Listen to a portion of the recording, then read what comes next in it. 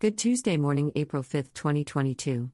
I pray that this day brings you much joy, happiness, love, prosperity, and abundance in Jesus' holy name. This is the day that the Lord has made, and we will rejoice and be glad in it. Amen. The cost of following Jesus. Luke 9:57. And it came to pass, that, as they went in the way, a certain man said unto him, Lord, I will follow thee whithersoever thou goest.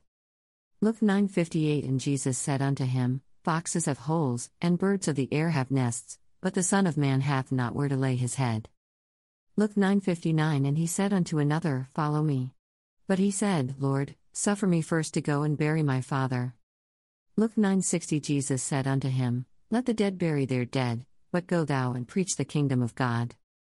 Luke 9:61. And another also said, Lord, I will follow thee, but let me first go bid them farewell, which are at home at my house.